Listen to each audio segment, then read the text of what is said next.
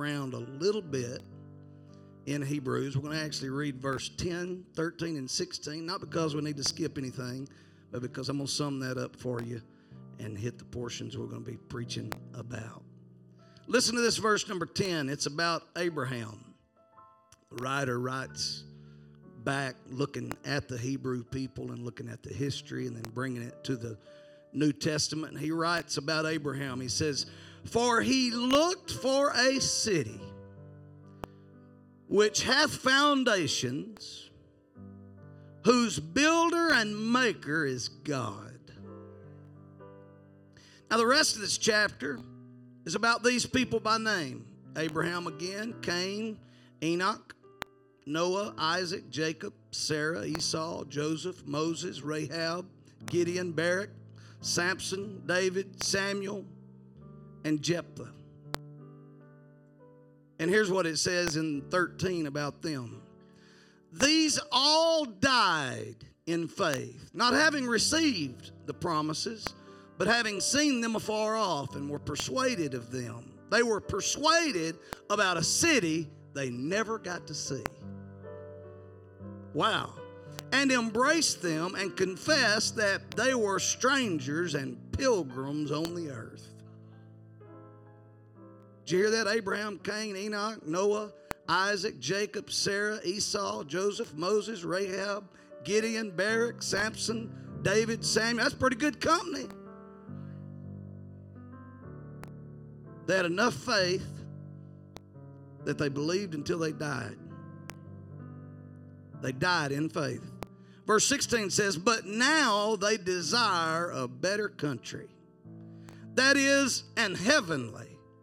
Wherefore God is not ashamed to be called their God, for he hath prepared for them a city." Oh, goodness. I want to just preach to you for just a few minutes. Getting ready for another city. Getting ready. Wow. Getting ready for another city. I think we ought to just praise him for a few moments. Thank him for the promise and the hope of heaven. Lord, we thank you for your word and for your anointing. It's going to do its work tonight. It won't return void. Thank you for it.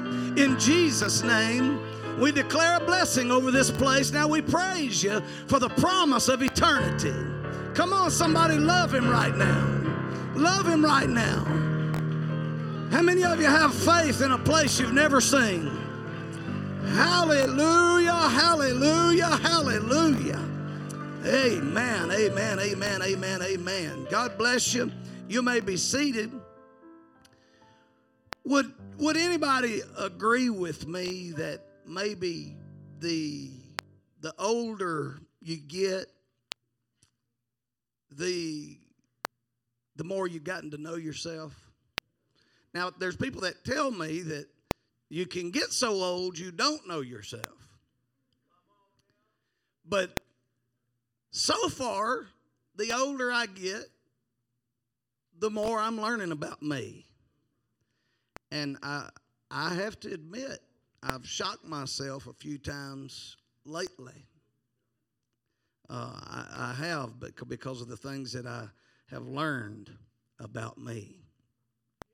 Looking back over time, I realize a little bit something that's almost scary, even as a child of God, as a saint first.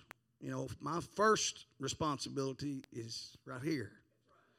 And then after that, I have a calling and family and church and ministry. But before I can do any of that, I got to take care of me. And so I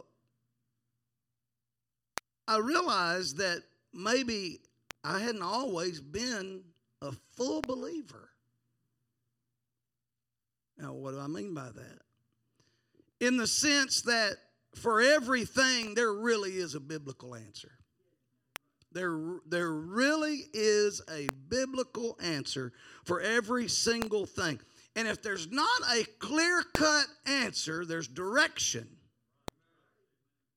And the Bible teaches us that all direction begins at the altar. And so we know where we go find the genesis of our relationship and our lifestyle, and the hope of glory and future starts at the altar. It may not be this altar. It may be the seat of a truck. Maybe a deer stand. Maybe a fishing boat. Maybe a love seat or a recliner. But something will turn into your altar. And from there, direction will start to be found. And I don't know that all of my life, even all of my ministerial life, until I began to see a lot of situations unwind. I don't know that I always believed. I said a lot of times, everything's not covered in the Bible.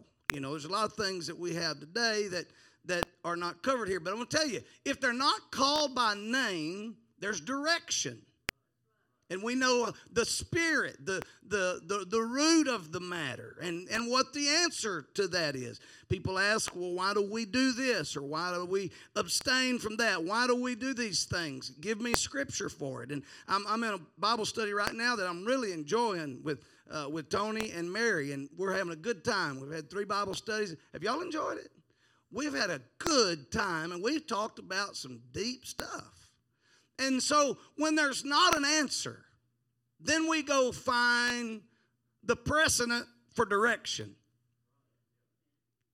And so there are things, the Bible doesn't tell us to not drive our cars 150 miles an hour in a school zone. But there is Bible for that. There you go. And so there's a lot of things. Somebody said, well, I don't see this particular thing in Scripture. That's fine, but we can find some things that will lead us and guide us. And so looking back, I don't know. I've always assumed the Lord had all the answers, but I didn't always realize maybe that I could find everything in Scripture. But I want to just share a few things with you. For our health problems, there's a biblical answer. And it's not death, and it's not always healing. Sometimes when we have a health issue,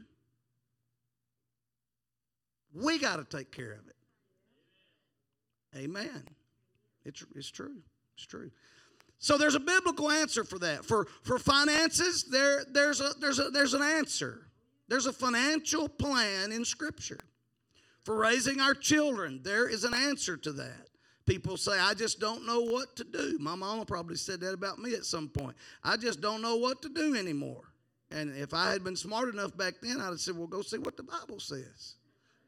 And you'll know. But she probably already knew. She just didn't want to beat me to death.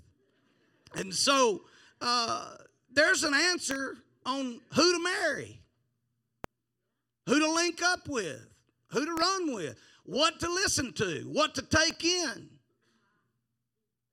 Come on. There's a answer to running business. There's an answer to setting up ministry, growing a crop. There's an answer to that.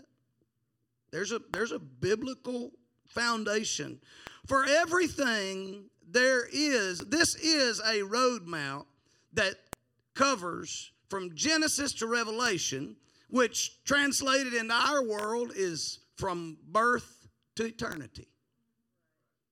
There's an answer. And I found myself in the last little while and over the last few weeks and months and in the last couple of years really, and going through the hardships that the last 2 years have brought our entire world, I found myself saying, the Bible says.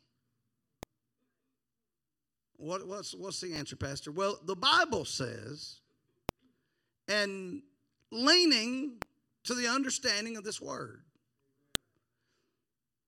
And I think we should all recognize this is the only way we're going to be saved.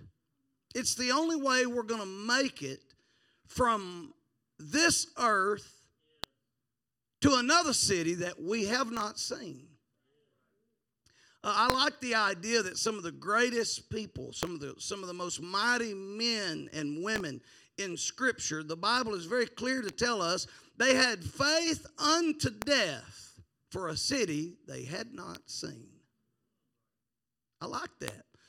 That should make us all understand and recognize that when people make a little fun or throw a little shade about how ignorant we might be for worshiping a God we can't see and planning on a city that we've never been to.